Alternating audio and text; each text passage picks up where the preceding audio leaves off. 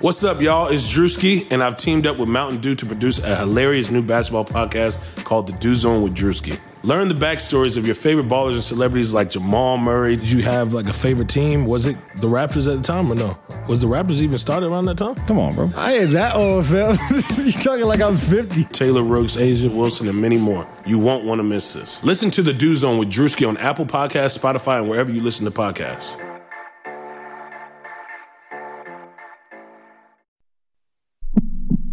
Sacramento.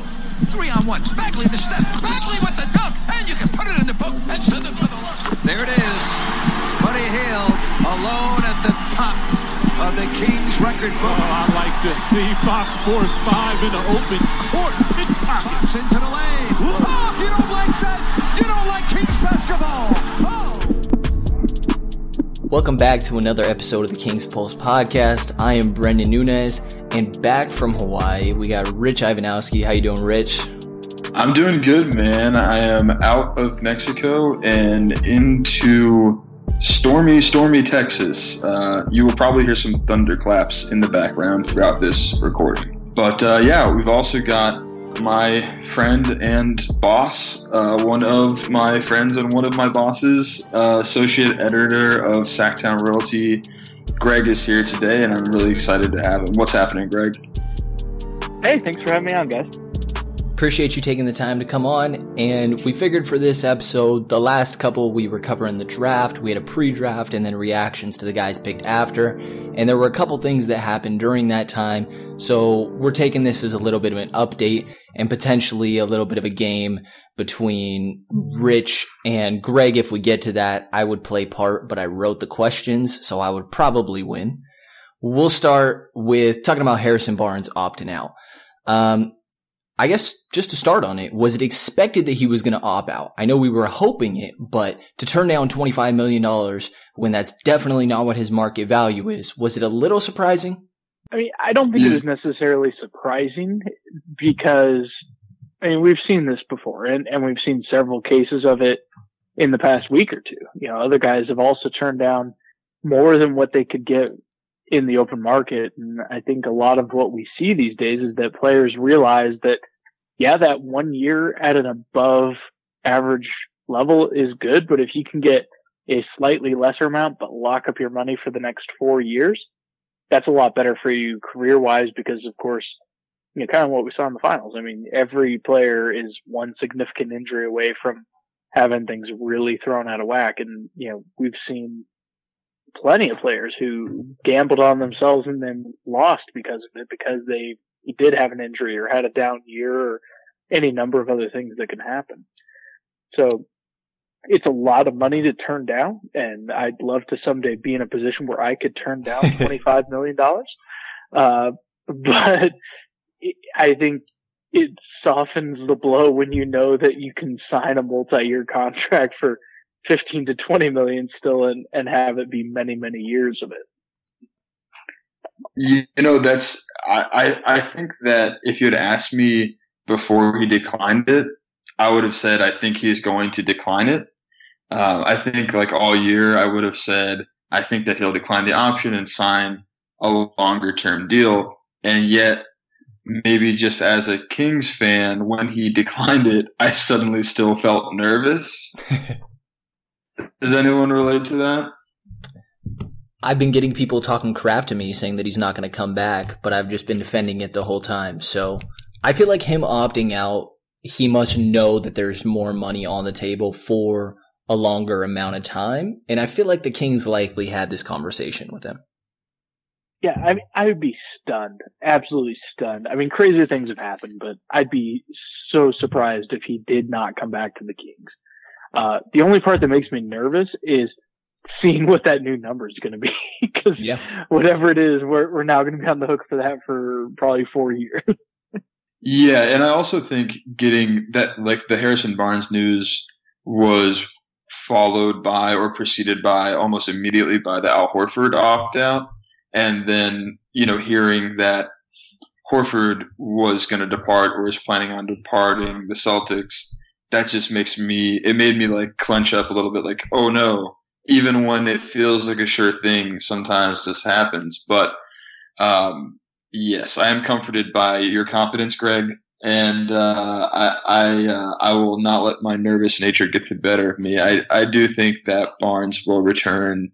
I know we saw on Instagram that he was out to lunch with Vlade and Vivek, and that circulated around Twitter, some pictures of that, and they're smiling and they look happy. So, no reason to assume there's any issue there.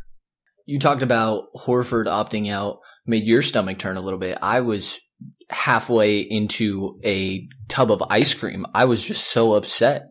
I could not do it. It's going to suck for the Celtics. I would love him on the Kings, but to keep on topic with Barnes, I think that there was a much harder schedule once he reached the team. And there was obviously, we brought him in to play 3 and fill that hole. And then Jaeger spent a lot of time playing him at the 4, which he was used to in Dallas. But to me, it feels like he's best used as a 3, having Bagley at that 4, put up 14 points a game, 5.5 rebounds on nice splits, 45%, 40% from deep and 80% from the field.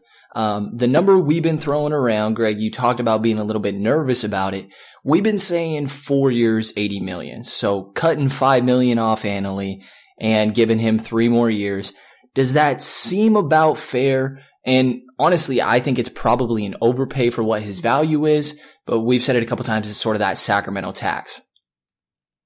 Yeah, and I would agree with that. I mean, I would like it if the number came in under 20. I mean, that's the ideal. Something under 20 a year would be great. The other thing I'd be happy about is, maybe the first year's, a little over 20, but it trails down year over year.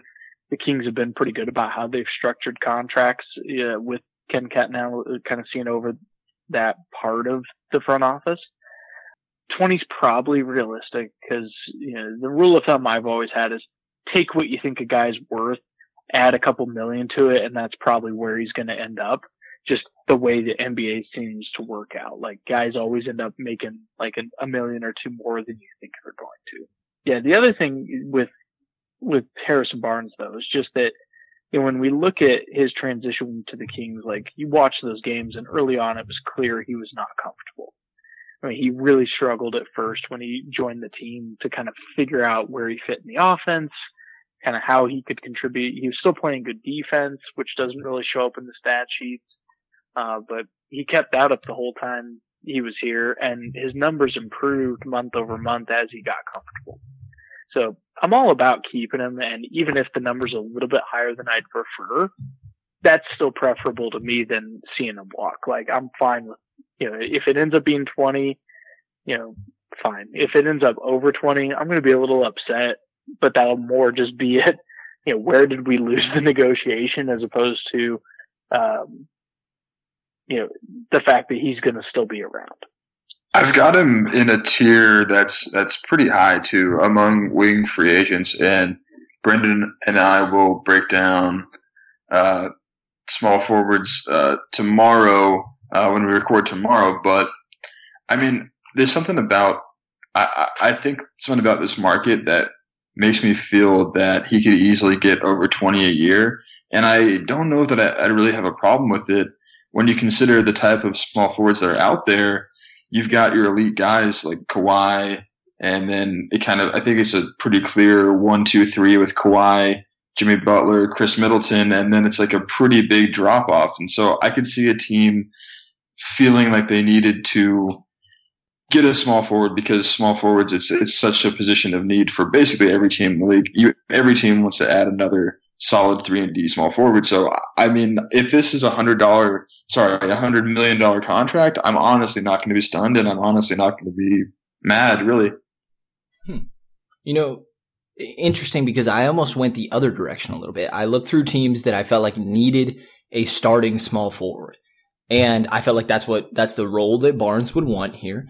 And just to go through, I have a list of 6 different teams. I left out Toronto and Golden State. I mean, they both could potentially have holes, but that's up in the air with KD, Kawhi. First one I saw was the Denver Nuggets. They're at negative $12 million this offseason. The Detroit Pistons, negative 14. The Pacers, Bogdanovich is up in the air, so they have $32 million. That's a real option. The Blazers have always had a hole there, negative $28 million though. The San Antonio Spurs only have $4 million, and the last team I had was the Washington Wizards, only have $2 million available. So I was going to ask the question, is it potential that you're offering even less money, or is that just too dangerous to even play with? You don't want to offend Barnes, because I get what you're saying. There's not that many top tier aside from those first three small forwards, but I don't feel like there's teams that desperately have that need necessarily. So would it be dangerous if you threw him, say your first offer, a 4-year 70? I think where you have to look at, when you did that analysis, did you look at teams that could use a stretch 4?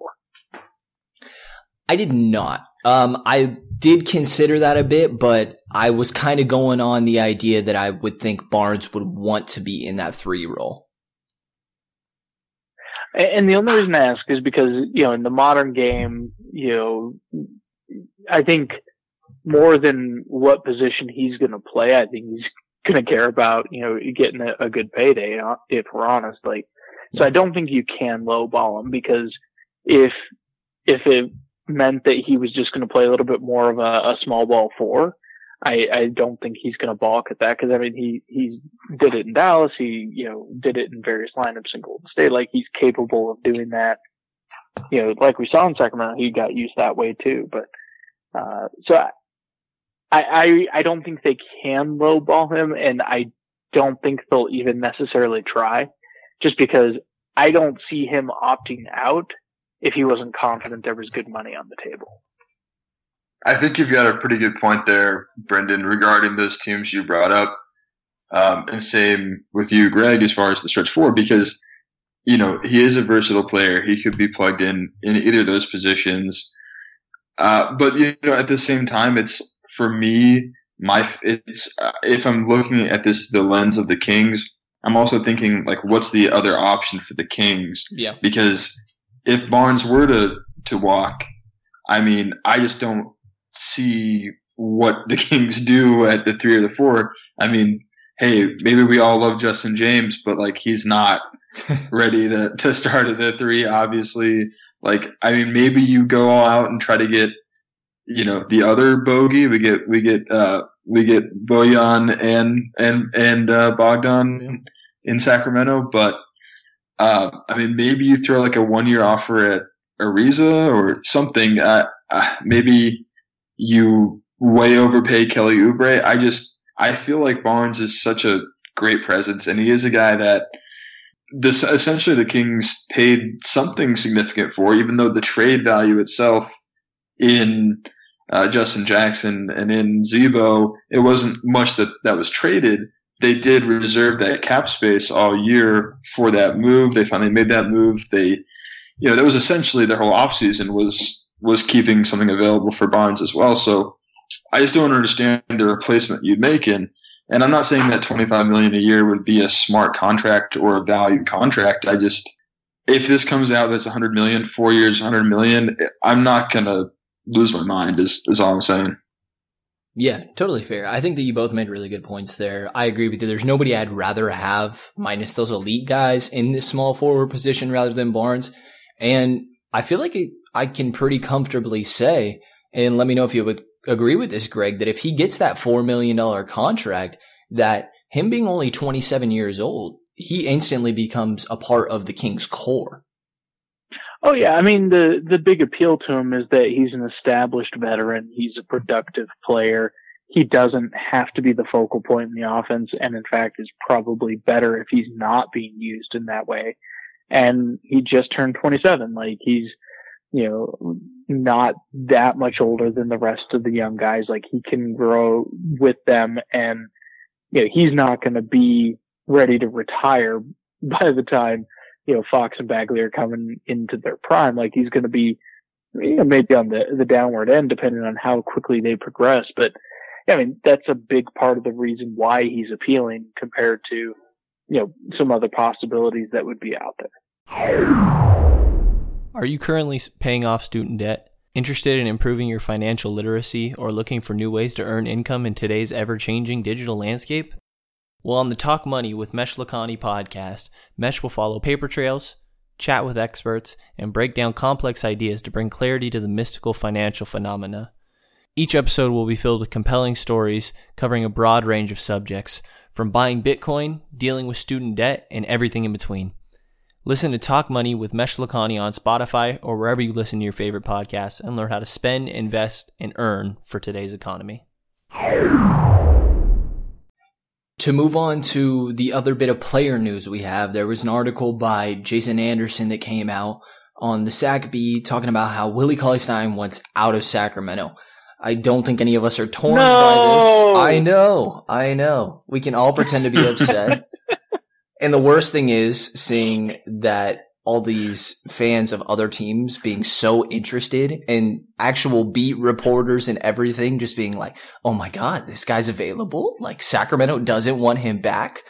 And it's crazy. But his agent came out, said that he doesn't want Sacramento to extend the qualifying offer, which even if the fit was a little better in Sacramento and the relationship went better, restricted free agency isn't very player friendly. But we're not exactly looking for him to come back either. The Kings have until June 30th to extend that qualifying offer of $6.2 million. And just to read some of the quotes from here, there's this from his agent that we kind of hope that things would change over the years and Willie would get a chance to expand his game and get a chance to get some consistency there in terms of roster turnover and the coaching turnover and the things that have not been steady there. Rich, I know you put out a tweet from the Kings Pulse Twitter. How it was so spot on. Willie Cauley-Stein complaining about consistency. The irony, it's so rich. That's all we've ever wanted from Willie Cauley-Stein is to give consistent effort on the floor each night, and to hear back that his reasoning for wanting to leave Sacramento is a lack of consistency. I mean, first of all, he's actually he's not crazy for saying that. Like it's unfair, but he's not completely crazy for saying that if you look over the whole scope of time, but he only had 2 coaches, right? So that's not the issue. The issue is you not doing what you're supposed to do on a night in, night out basis. We don't need to hash through it completely. You and I, Brendan, on this podcast have gone through in vivid detail what we don't appreciate about Willie Cauley-Stein's game. It's unfortunate because I do think that he's a perfectly great guy and that he deserves all the success in the world, but we've only ever questioned his desire to truly work for it on a night in, night out basis. And man, I mean, consistency has been the key word on him pretty much his whole career. And to see that, I don't even know, to see that he's asking for that, it just felt like the weirdest and most aggressive way to phrase that from his agent. I was astonished. It was the best meme use I've ever seen. But just to read through this a little bit more, what was the player that Willie Cauley-Stein previously compared himself to? Was it Porzingis? Yes. Yeah. So this quote kind of goes on that this is from Willie. I just want to hoop freely. That's kind of the biggest thing for me. Just going somewhere, whether it's here or anywhere else, just taking the next evolution to the game where you're not just a rim runner. You're a pick and pop guy sometimes. You can get rolling with what the defense gives you. I want to be that dude. And his agent talks about how we haven't felt that he's been able to get what has been necessary for him to be able to lead the franchise the way he wants to. Greg, this is borderline offensive. Yeah, this is borderline offensive. Has Cauley-Stein ever given you the impression of a leader or this consistency wanting, or in pick and pops, his mid-range, he shot 33% from anything that was mid-range last year. What am I missing here? Yeah, I mean, that's what's so funny about Willie, right? Is he has these like grandiose ideas of what he is as a player. And like, you shoot barely over 30% on mid-range jumpers when you are being left wide open because opposing defenses know you can't hit that shot. Like, it's amazing. Like, I mean, hey, more power to him. I hope he finds a lucrative situation that, you know, with a team that believes in him. I was thrilled when we drafted Willie. I mean, for his tenure to end, you know, the way that it seems to be going, it is such a disappointment because he was supposed to be this versatile defender, this like, you know, guy who could do, you know, a little bit of everything. And we saw flashes of it. Like, he can do all those things we thought he could do. He just doesn't do any of them consistently enough to make you be able to rely on him or be willing to pay him. And I mean, even going back to the start of the season when he was playing so well and we were so excited and we were writing articles about like, yes, if this is who Willie Cauley-Stein is, pay the man. Like, he's going to earn it. Like, this is awesome. And he couldn't make it a full year being consistent in a contract year. Like, it tells you everything you need to know. Yeah, I wrote that. Yeah. I wrote that article. I wrote an article about how this is the Willie that's going to get paid. And to be fair, like, he was averaging like 18 points and 10 boards a game across the first 7 games, and it completely disappeared.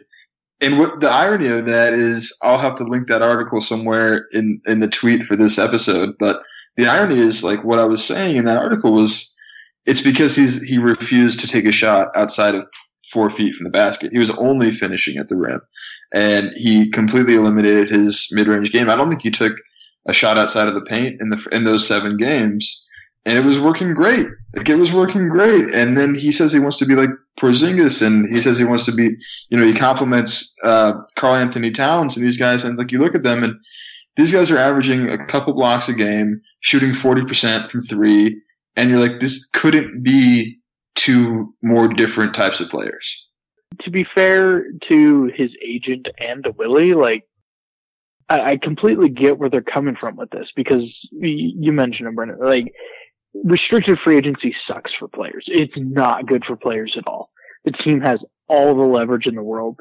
There's zero reason to think that the Kings won't give the qualifying offer. They have no incentive not to. They can rescind it at any point if they need to get out of his cap hold. You know, they can try to leverage it into, you know, a trade of some sort, which recent sign and trades, you aren't getting a lot back, but at least you get something. So I still wouldn't be surprised if the Kings do the qualifying offer, but I get why Willie and his agents are trying to convince the Kings not to. Yeah. But really, this is just kind of a, please give us more leverage to negotiate with other teams, which I don't think will be successful. No, and my thing is that I see his offseason going one of 2 ways. That he goes to a terrible team that decides, hey, we might as well let this guy try this for no good reason, or maybe a contender tries to sway him and be like, listen, we need you to just be this rim runner. And it doesn't seem like he's going to accept that, but if Houston comes at him and is willing to offer, I mean, I don't think he's getting more than like a 2-year small contract because he needs to prove himself if this is what he wants to be. But say Houston came at him, gave him even a 1-year, $5 million contract because the market's terrible. Is he going to turn that down to get an opportunity to be in the Western Conference Finals? And maybe that smacks him into realizing, hey, I can be very effective and have an impact if I play this role? Or does a team like the Hornets come in where it's like, hey, we have nothing going on, no sort of center, no upside really, it feels like in any sort of way. We're going to let Cauley-Stein shoot however many jump shots he wants a game. All of a sudden, we got a Cauley-Stein, Kemba Walker pick and pop. Sorry.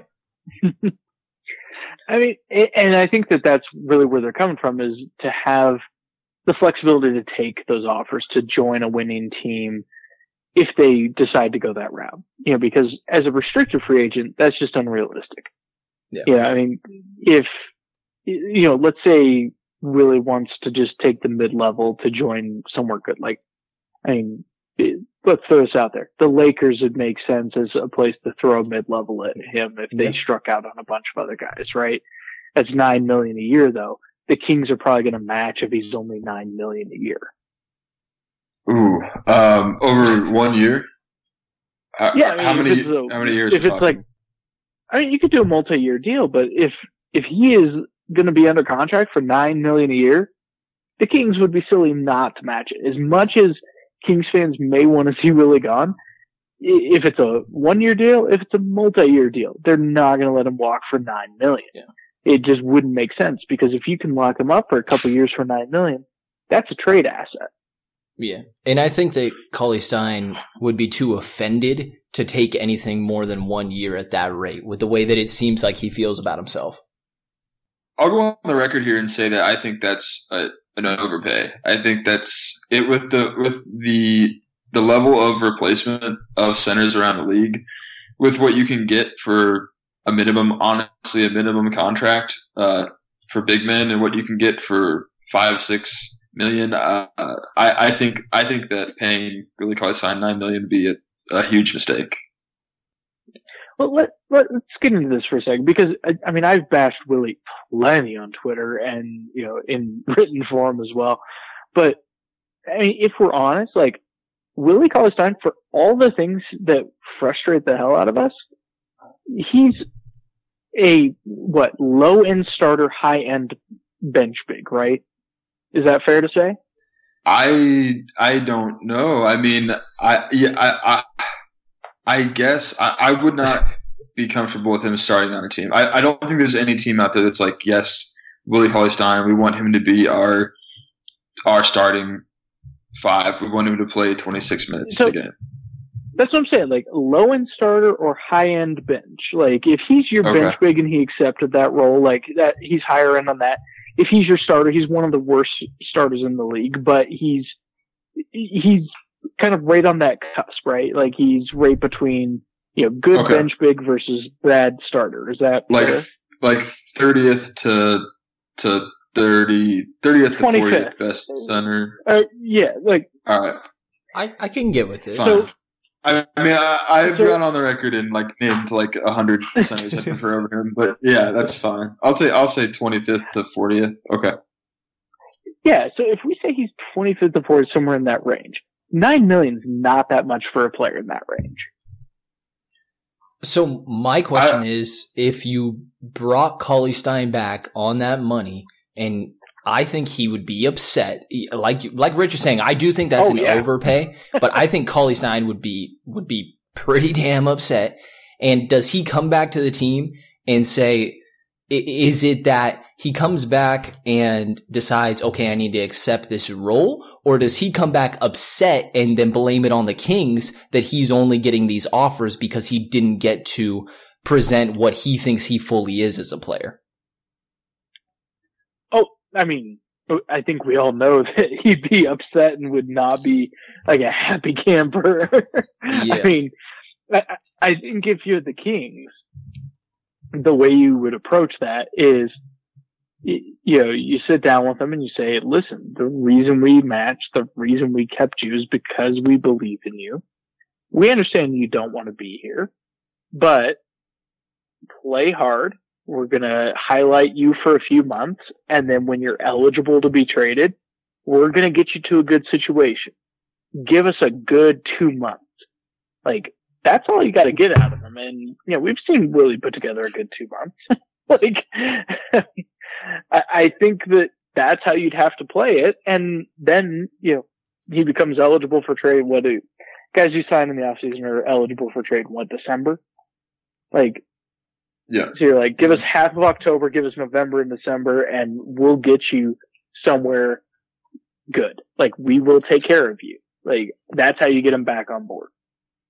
And yeah, so I don't know. I know this is like a topic that keeps getting me fired up, and I apologize, but I just think that center is just a different position now. Like, there is just, if you're a 5 and you definitely cannot be anything other than a 5, if you're a true 5, which is no question, that's what Willie is, the way that you get paid is not in the same way as 1 through 4 because of what we've seen, the evolution away from the traditional center. Well, Clint Capella is a perfect example, right? But Clint Capella does the things that you need a center to do, to be a traditional center to do, to be playable. Yeah. And I mean, even he can't be playable in playoffs. You guys are talking about him signing with a good team, with like a competitive team. If he signed with the Golden State Warriors, his career would be over in a year because he couldn't play on that team. He can't play on that team. You can't sign a player like Willie Cauley-Stein to a team that needs you to play within yourself and do very specific things within a role, a controlled role. He's going to want to be Kristaps Porzingis and Karl-Anthony Towns on that team, which he can't do. Like, look at what DeMarcus Cousins has tried to do on that team. He's done as best as he can. He's a much more talented player with much more skills. Like, he can't come in for $9 million onto that team and play that role. Like, imagine him on the Rockets. Do you know how frustrated that team would get with him when he started shooting mid-range jumpers? Yeah. Like, that's not going to work at all. My counter here is that, Boogie has justification for having a high ego and wanting to take these shots. Willie Cauley-Stein does not. Do you think that if he got an opportunity to be on a legit contender, he could get his ego checked and realize that he could be really valuable in this role? Or is this just, it's not going to happen with him? No, that's not what he wants. He wants to play 30 minutes a night for a terrible team and put up gaudy numbers. Like, that's what he wants. So, like that, and I think that's what will happen. I think people have brought up Atlanta as a good destination for him because A, Atlanta has some money, and B, they don't play defense. So, boom, like, let him catch some lobs from Trae Young. Like, that's great. That's great. I think that it'll be I think that we're all going to be surprised at how low these offers are, quite frankly. Here's what I'll say. Greg, I've asked if I can quote you on this before, and you've said yes, so I'll be happy to do it again now. What Greg has said in the past is that however good you think Willie Cauley-Stein is, I'm sorry, I'm going to butcher this quote, but you can tell how much Kings basketball one person has watched based on how good they think Willie Cauley-Stein is. So we're going to tell how much tape each team in the league has watched based on the offer that they give Willie Cauley-Stein. Because whatever team decides to give him more than $25 million in guaranteed money, that's a team that hasn't watched Willie Cauley-Stein closely. So you're telling me the Lakers are throwing like 3 years, $90 million at him? There's no chance the Lakers are offering. The Lakers aren't offering him a penny because they can get guys like Tyson Chandler and JaVale McGee on minimums. They can get guys that are every bit as good, plus they protect the rim for a minimum. There's no way they're offering. You're assuming the Lakers are a smartly run organization, though. No, they're not. But I'm also saying that they listen. I'm going off, and I'm sorry, but they at least know that they can't afford an extra dime on like potential. Like, they'll go ahead and just get whoever at the minimum. A vet minimum, Tyson Chandler. They'll go out, watch them get Joakim Noah, watch them get, whoever, Ekpe Udoh, someone to protect the rim. But at least the center on the minimum is going to block some shots. That's what they want. They'll figure it out and do it. Yeah, I'm on board with you here. I don't blame you for getting upset. Willie Cauley-Stein is a very frustrating topic. Don't get me wrong. I want there to be a path where Willie's somewhere else next season. I'm beyond frustrated waiting for him to come around and figure it out. Like, it's disappointing, but at the same time, like, just because we're frustrated with him doesn't mean that the Kings should handle their asset management poorly. That's my whole thing. Is just that, $9 million a year. Again, this is the Kings, so you take it with a grain of salt, but that's Costa Kufas money. Like, that's what he was on. Like, oh God. Again, it's the King, so it's a rough barometer, but this is a rough episode. It just takes one team to screw up, and hopefully one team, falls in love with the averages and figures they can fix the consistency. Like, that's what you're hoping for, right? Is some team comes in with an offer that makes the Kings say, "Hey, thanks, but no thanks. We're out at that price." Yeah. And it's certainly possible. It just takes one team, but it'll give us heartburn for at least another week or two. Yeah. Rich, when we keep talking about these upcoming free agents, I'm going to start using Costa Koufos money as a gauge here, just because it sounds so much lower than it actually is. Yeah,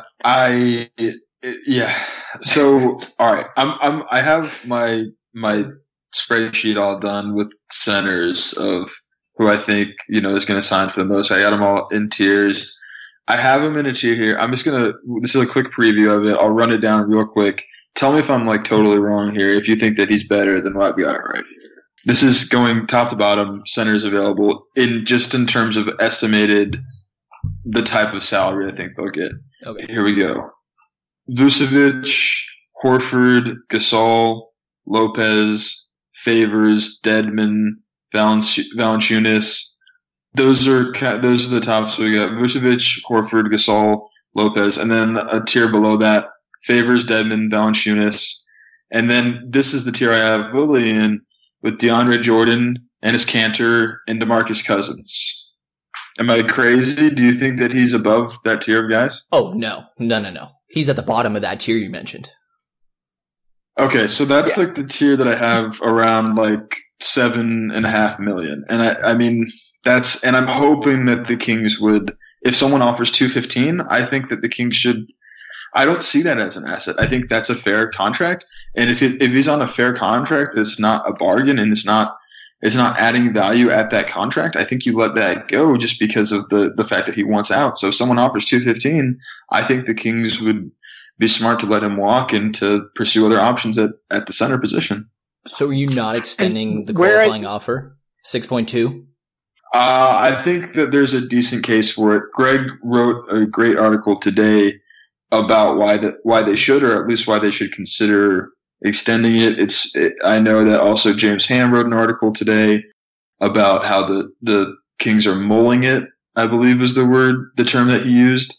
I think that it should be considered. I think there's probably going to be some informal talks between both sides and they'll figure out what's best for them. But I wouldn't rule out either way, honestly.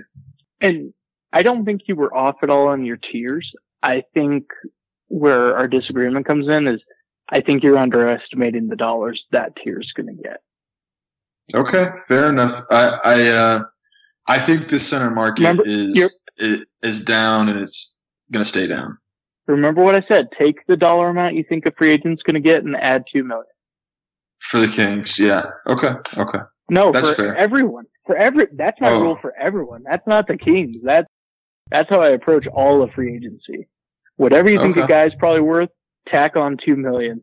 So that puts that whole tier you were talking about in about the $9 million range. That's true, and also I scale my estimates down a little bit because if I have anybody too high, someone's going to scream at me on Twitter. It'll probably be me. Yeah, there you go. The next thing I had here, unless there's anything else you want to go on to, I was going to touch on is Dumar's hiring. The Kings Pulse podcast is recorded and hosted on Anchor. It is the easiest way to make a podcast, and it is 100% free. It gives you everything you need to record, edit all of it so it sounds smooth and professional, and upload it all from your phone and or your computer. They distribute your podcast to every major platform. They give you an opportunity to make some money in the process as well. Download the Anchor app or go to anchor.fm to get started. Sounds like we are good. I guess very first thing. Yeah, Rich, you had someone at your wedding that happened to have a Dumars jersey there. Is this a time traveler? What's going on? I think there was a lot of power in this union. Something magical happened. Yeah, it was crazy, man. My cousin Alex, he came through. He texted me. He's like, "Should I bring one of my Pistons throwback?" Because he's a Detroit guy from Michigan, and I was like, "Yeah, dude, definitely do it. We'll get a picture." and he brought through his throwback Joe Dumars jersey, and this was before any news or any rumblings. Like, and I promise you, like, there was no. This is the least amount of inside information ever. Like, this is just my buddy. My cousin just had a Joe Dumars jersey for whatever reason. I don't know what happened. Sure. We'll go with that. Crazy, man. Yeah. So the story came out by Sam Amick that he was going to join Vlade's staff. And as I understood it, that he was just going to be an advisor to Vlade. Is that the same impression you guys got here? Yeah. So officially, I've got the press release here in front of me. Special advisor to general manager. Okay. Is his title. So, Sam Amick, included the details that Joe Dumars is going to be staying in Los Angeles. He's not going to be like relocated to Sacramento or anything. So he's going to be doing this remotely. He's not like an assistant GM or anything like that, but just an advisor to help with whatever is needed. Yeah. And I mean, I'm only 21 years old here. I had to do my research on Joe Dumars. Like, I knew the guy. Don't get me wrong, but I had to do my research. So let's break this down. We got a 14-year NBA player, 6-time All-Star, 2-time champion as a player. By the way, it said that this was set to announce Friday. Was that the Friday that just passed? I would believe it's next Friday, correct? No, so the press release came out shortly after Sam's piece, so it has been officially announced. Okay. And then his resume as being part of a front office, he was originally appointed in 2000 to the Detroit staff as an assistant of player development. By the end of the year, was president of basketball operations. Did that from 2000 to 2014. Won that ring in 2004 with Chauncey Billups, Rich Hamilton, those Pistons, and extremely high praise for them. Was inducted himself into the Hall of Fame in 2006, and just extremely defensive minded and a leader of those insane bad boy Pistons. I mean, you guys got to do a little bit more educating towards me in this, but explain to me Joe Dumars.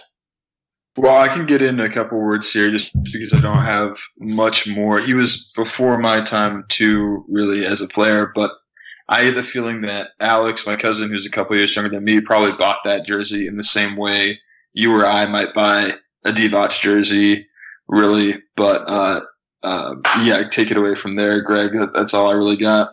All right, children, gather round and let old man Greg educate. No, I mean, he was an amazing player, tremendous player. And as an exec, he definitely had a mixed bag. I mean, he was responsible for building those incredible Pistons teams. He won Executive of the Year in, I think it was 2003. They won the title in 2004. You know, he got Ben Wallace as a throw-in on a trade from Orlando. He, got Chauncey Billups to join. He traded for Rip Hamilton. He really built those teams, drafted Tayshaun Prince. He also drafted Darko. So there was a little bit of a mix there. Now, at the time, and this is where, old man Greg comes in, drafting Darko wasn't crazy at the time. Like, there was legitimate debate if he should be drafted first over LeBron. If the Nuggets had had the number 2 pick, they probably would have taken Darko over Carmelo.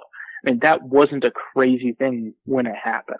It's just, obviously, Darko turned out to be, a disaster pick.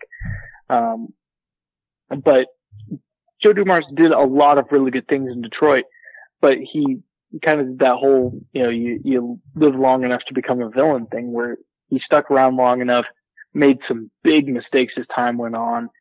He gave massive contracts one summer to Charlie Villanueva and Ben Gordon, and you can imagine how that probably worked out. He traded for Allen Iverson. I don't know if you guys remember Allen Iverson as a Piston. He did a lot of things that didn't work out towards the end. He also got fined by the NBA for leaking memos to Woj. Yes. And the NBA conducted like a sting operation where they sent out memos with slight differences in the details so they could figure out who was leaking things. So he definitely has a mixed history as an exec where he did a lot of really good things and he also has some like major blunders on his record. Yeah. But as far as it goes for joining the Kings front office, like he's not going to be a key decision maker. He's going to be someone who can, like his title says, he's an advisor. The other big thing I see it as is that he is going to come with a Rolodex that Vlade probably could use. He's got contacts and a history throughout this league, and for all the blunders he may have made, he's still well respected amongst a lot of other execs. Like he's one of those guys that, other execs are going to pay attention to, agents are going to pay attention to. So it does help the team in that regard. Another assistant coach that was announced was the Kings getting Igor Kokoskov, the head coach of the Suns last year. And me digging into him a little bit, I didn't realize how long he's been an assistant throughout the NBA. Actually, from 2003 to 2008, he was a Detroit assistant under Dumars. Larry Brown was the head coach for a while there, and Flip Saunders as well. So there's a little bit of a relationship there. I don't know if they're necessarily going to be communicating in any sort of way. But there was that for him. Before that, he was a Clippers assistant, 2000 to 03 under Alvin Gentry. Again, under Gentry in Phoenix from 2008 to 2013. A Cleveland assistant, 13 to 14 under LeBron James or Mike Brown, whichever way you want to look at it. A Utah assistant, from 15 to 18 under Quinn Snyder. Got a head coach opportunity last year in Phoenix, which is not exactly the best basketball team. Went 19-63, probably unjustly got fired, but they had a good opportunity to get a better head coach wow, I'm totally dropping the name here. Who's the head coach Phoenix just signed? Monty Williams. There you go. Yes. And now he joins this staff. So, I mean, been around for a while, and it's a positive. I mean, there's a reason that he got a head coaching opportunity, and one of the big takeaways is that a lot of people worried that Luke was going to bring along his quote unquote friends from Arizona days that he had on his coaching staff in LA. And it looks pretty clear that that's not going to be the case here in Sacramento. Yeah. I mean, you gotta be happy about getting Igor as he hasn't even officially been announced as lead assistant. They could conceivably still hire someone else, but I mean, he's a great addition to the staff. He was extremely well respected throughout the league. Like when he got the Suns job a year ago, he was considered one of the top assistants as a candidate to become a head coach. One bad year in Phoenix with all that's going on in Phoenix, I don't really hold that against him. I mean, he's one of those guys that if he had to take over as head coach, I think he'd be fine at least as a fill-in. But if he's your lead assistant, he's great. Like he's a great guy to have on staff. And I thought it was one of the better moves that the Kings made this summer. 100%. I'm super stoked about having Igor, and the Dumars are too. Like I don't know that much about Dumars. Like you said though, like Greg, I mean, this guy, he's got championships in his past as a player and as a GM. That excites me. And then, right, like the same with Kokoskov, he may not have a championship pedigree, but every single thing I've heard about him, if we're rewinding a year, last summer, every single thing I heard about him was positive. And yeah, I don't blame him one tiny bit. The Suns, their front office has truly moved into first place in the race for incompetence in my mind. So I don't, the poor coach didn't have a point guard. I mean, that whole team, that whole roster was a wreck last year.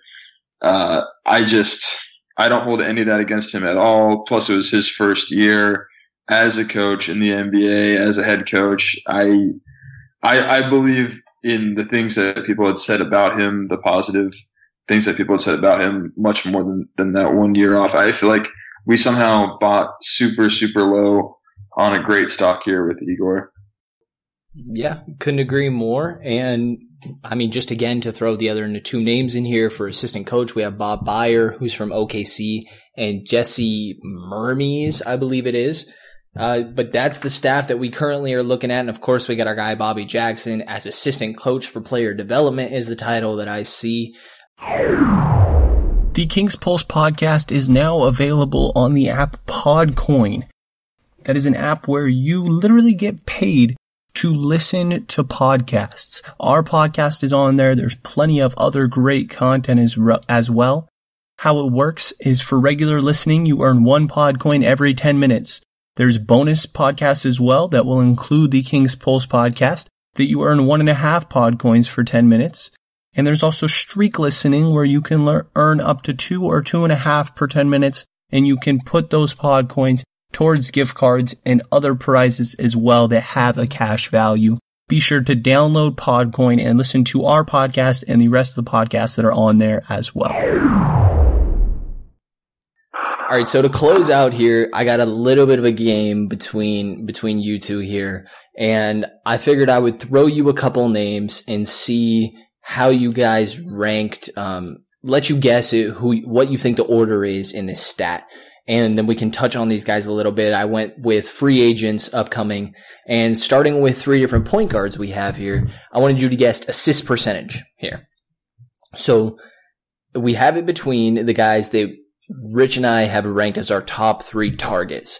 We have Patrick Beverley, Corey Joseph, and Thomas Satoransky. Who do you think has the highest? What do you think highest to lowest assist percentage is here? Maybe we'll go with Greg first on this one. Rich will go first on the second. All right, and we said it was Beverly Satoransky. Sorry, who was the middle guy? And Corey Joseph. Corey Joseph. All right. So I'll put Pat Bev first, Satoransky second, and Kojo third. What do you got, Rich? This is tough. This is a tough one. I'll flip Beverly and Satoransky. Okay, so go Sato, Beverly, Joseph. Okay, so we got Satoransky at the top. Rich was right on that one, but then we got Joseph in the middle, and then Beverly at the end.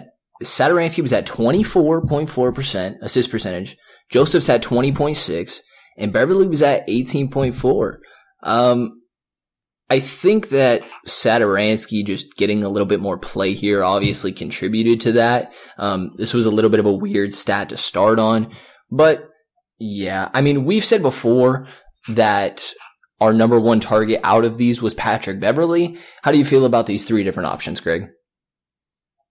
Yeah, I mean, I listened to that episode and I came away agreeing that, yeah, obviously Beverly's still the top target if they're going to upgrade the backup point guard. But after hearing you guys break it down, that's really where I started buying in on the idea of getting Satoransky. I mean, I was vaguely aware of him, but, you know, the more I heard about him, I was like, okay, yeah, that's a guy on my radar. Corey Joseph, I think I'm a little lower on him than you guys are, but still a fine, viable option, especially as like a third option. Next one we got here is 3-point percentage among centers. And I have 4 guys here this time. So we're going to go between Vucevic, Horford, Dedmon, and Lopez. We had Greg go first last time, so we'll have Rich go first here. Again, 3-point percentage between Horford, Vucevic, Dedmon, and Lopez. All right. Give me Vucevic on the bottom, followed by Dedmon, and then sorry, who are the last 2 guys? Lopez and Horford. I'm gonna go. We all think of Lopez as this amazing shooter, but his volume is so high. I'm gonna go Lopez second and Horford first. So I got your order. And tell me if this is right. You got Horford, Lopez, Dedmon, Vucevic. Yeah, I don't know why, but that's where I'm at right now. Okay. I'm going to go Dedmon, Vooch, Lopez Horford. Okay. So, the highest one here is Dedmon, 38.2%. The second one we got here, and Greg had that first, Rich had that third.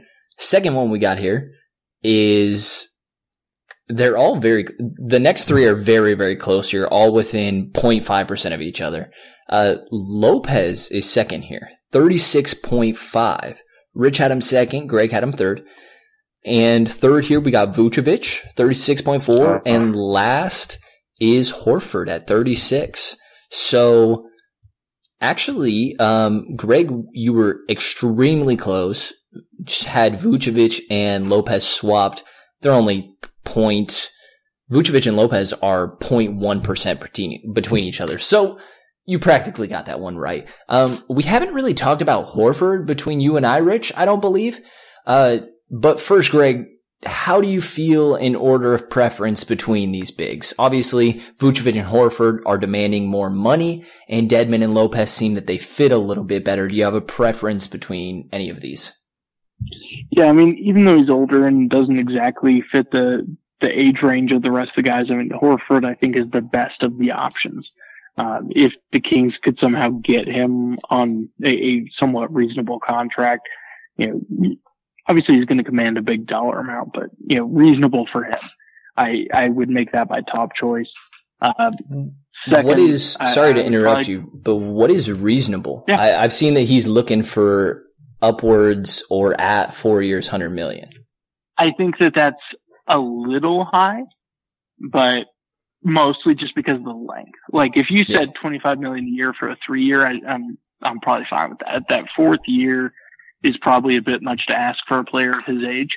Realistically, he's probably not in the Kings price range, nor is he probably nor are the Kings probably a team on his radar. So I think it's pretty unlikely, but just from a pure talent, ability, fit, all those different things, like I think he'd be top of the list. Second, I'd put Dedmon just because of the value to contract that you would expect for him compared to, a guy like Vooch. I'd put Vooch third, and I'd put Lopez last. Not that I dislike Lopez, but just out of those four, I'd put him lowest. For my 2 cents on Horford, I think that for so much of the time that we spend on the show and on Twitter and all the time in all the places, all the writing we do, all that stuff, we talk about how much to pay this guy. He's somewhere, whoever it is. Oh, $10 million a year would be a good deal. 15 would be pretty good. 20 million would be too high. Whatever. When there's a great player, sometimes I just want to like reduce this whole concept, all the stuff, all the analysis we do. If this guy's a proven great player, pay him to be on your basketball team. End of story. Like, there's some guys that I've just come around to this way of thinking, this like more simplistic way on some of these guys where it's like, is he great? Okay, get him on the basketball team. And I know that's like the cardinal sin of Twitter, NBA Twitter, but that's kind of when looking through that Kings lens again, you need good players on the Kings. This isn't like a Willie Cauley-Stein situation where, well, we're worried about a $2 million per year overpay. Get a great player on this team. I'm okay with that. I have such a soft spot for Al Horford. I think that he's one of those guys, like you said earlier, that you can judge someone as a Kings fan on how good they think Willie Cauley-Stein is. It has been the exact same way about Al Horford because the numbers don't even touch the amount of value that he brings to the floor. He does all the intangibles. I mean, the thing that really I feel like is going to decline with age is his switchability, but I think that you still have a year, 2 years of him being able to switch onto these guards. I mean, we saw in the playoffs, Eric Bledsoe, that guy's going to blow by him, one of the fastest guys in the league. That's going to happen, but he has a very good switchability. I was looking through clips today, putting together an article that I'll have out in a while, and he drops off of Jamal Murray, Paul Millsap, pick and pop, and then still recovers to the 3-point line of Paul Millsap and blocks a three. And nobody blocks 3-pointers like Al Horford, the amount of defense that he brings, intelligence, just being a smart basketball player, and he's never relied on athleticism. I feel like his game will age well. And, I can wear my green Horford jersey to the stadium. Like, I feel like that would be totally acceptable. Yeah, and this is why I thought Horford was going to be first in this, because this is secretly a Celtics podcast, and I thought this was going to be pandering towards the Celtics. Hey, I had my Celtics one earlier, and we started off of this is the podcast where we crap on Willie Cauley-Stein. So really, both of these podcasts are one and the same. That's fair. I like that. And, the last one I'll give you here is between all these guys, we're going to go rebounds per game. And since a stat per game is based on their minutes, I'm going to give you the amount of minutes that these guys played. Vucevic played 31 minutes per game. That's the top there. Second was Horford playing 29 minutes. Third was Lopez playing 28.7. And fourth is Dedmon playing 25. So if we're talking total amount of rebounds per game, I don't remember who went last on that last one, or who went first. I think Rich did. Am I correct in that? I think so. Yes, sir. Yeah.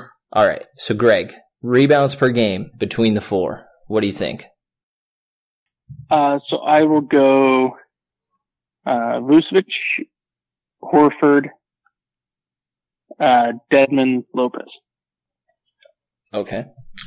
I know for sure that I feel like I know for sure that Lopez is last. That's not his game. I'll put Vooch at the top as well. I feel pretty strongly agree with Greg on the top and the bottom. And what did Greg do? You put Dedmon second or third? He put Horford second, Dedmon third. All right, I'll flip those just to be different, and I'll put Dedmon second, Horford third. So Rich, you got a spot on here. Lopez, first one is Vucevic, easily the best rebounder here, and also the most minutes. Given it's only 2 to 3 more minutes than Horford or Lopez, but these guys, spend a lot more time sitting on the outside while the rest of their team was kind of going to work, getting down low, compared to Vucevic doing it on his own and being able to get some of his own rebounds, things like that. Vucevic sat at 9.2. Second was Dedmon at 7.5. Third was Horford at 6.7. And this was the big weakness for Horford. And I guess same thing for Lopez. But Horford has never been a good rebounder. The Celtics have always struggled in that regard because of that. 6.7. And Lopez, like you said, Rich, clear last. 4.9 rebounds per game. And this is just because he lived on the 3-point line this year. Right, exactly. But that was the last one I had for you guys. Anything else you guys feel like you want to touch on here before we close out? I'm good. I think that we're going to get into some nice deep dives here with small forward, power forward, center. This is, we've covered the guards. I'm looking forward to getting into the meat of it here, especially with Cauley-Stein perhaps on the way out. This is going to be a super busy week for us. We're doing 5 podcasts this week. Yep. Excited about it. So am I. I want to thank you, Greg, for taking the time to come on and update everything that's going on Kings related with us. Yeah, I appreciate you guys having me on. I'm sorry I couldn't make it on earlier, but glad we got around to doing it. And thank you to everybody for listening to this episode of the King's Pulse podcast. Like Rich said, we have a very busy week. You will hear an episode from us every single day, so look for the next one tomorrow.